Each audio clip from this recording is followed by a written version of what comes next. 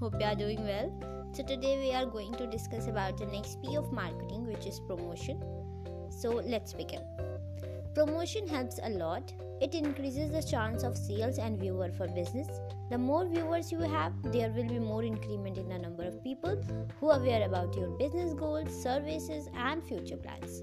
Suppose if you have launched any product or services, then who will see?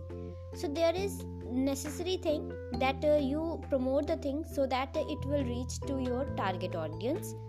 So keep in mind that you must organize such kind of team who give their 100% in the field of promotion. So let's start with the talk about the area where you have to focus on promotion. So first one is the 50-50 rule. Don't spend all the time and budget on creating content, because there is no use of organizing great house party if you do not invite any guests. That's right. Channels. Next one. The channels is like a medium through which you do business promotions. Have you think about the social media?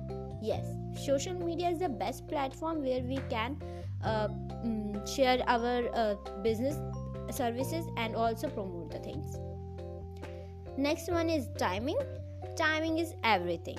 If you are a UK business but you have a large USA audience, then think about their timings or their day, not yours.